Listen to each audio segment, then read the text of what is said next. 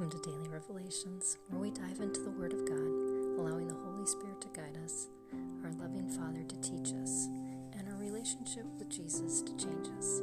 Last time we were in Romans 4, and I encouraged you from there to follow cross-reference and just allow God to speak to you into your life, to sometimes teach us something, sometimes remind us of something. We are a very forgetful people, and we go astray. And that's what God reminded me of today as He led me to Isaiah 53 in verse 6. It says this: "All of us, like sheep, have gone astray. Each of us has turned to his own way. But the Lord has caused the iniquity of us all to fall on him." Whether you grasp the fact or not, you and I are all hardwired for sin. Sin, at its core, is a defiance to living in submission to God. And just like sheep tend not to want to be shepherded, we do not want to be shepherded by God in the same way. And we prefer instead to guide ourselves and navigate our own life circumstances.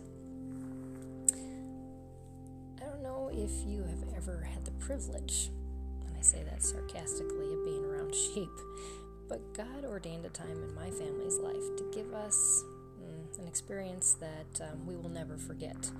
We raised lambs, even birthed some, and we were made modern-day shepherds of sorts for 4 years, and it was the most frustrating and befuddling experience I've ever experienced in my life. And thus, as God refers to all of us as sheep, I get it. I had a taste of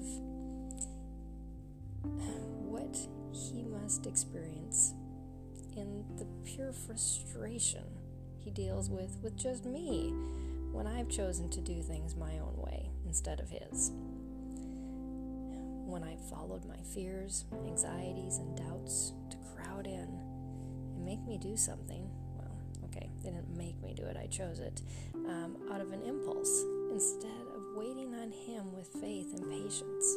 Or when the complexities of life became so burdensome because I hadn't given them to him in prayer that I wear myself threadbare, or I physically or mentally shut down. God knows these tendencies, and because of that, He caused the results of those tendencies, our sins, to be heaped upon him. All of mine, all of yours, everyone's. What an amazing gift. What a perfect gift. What a necessary gift.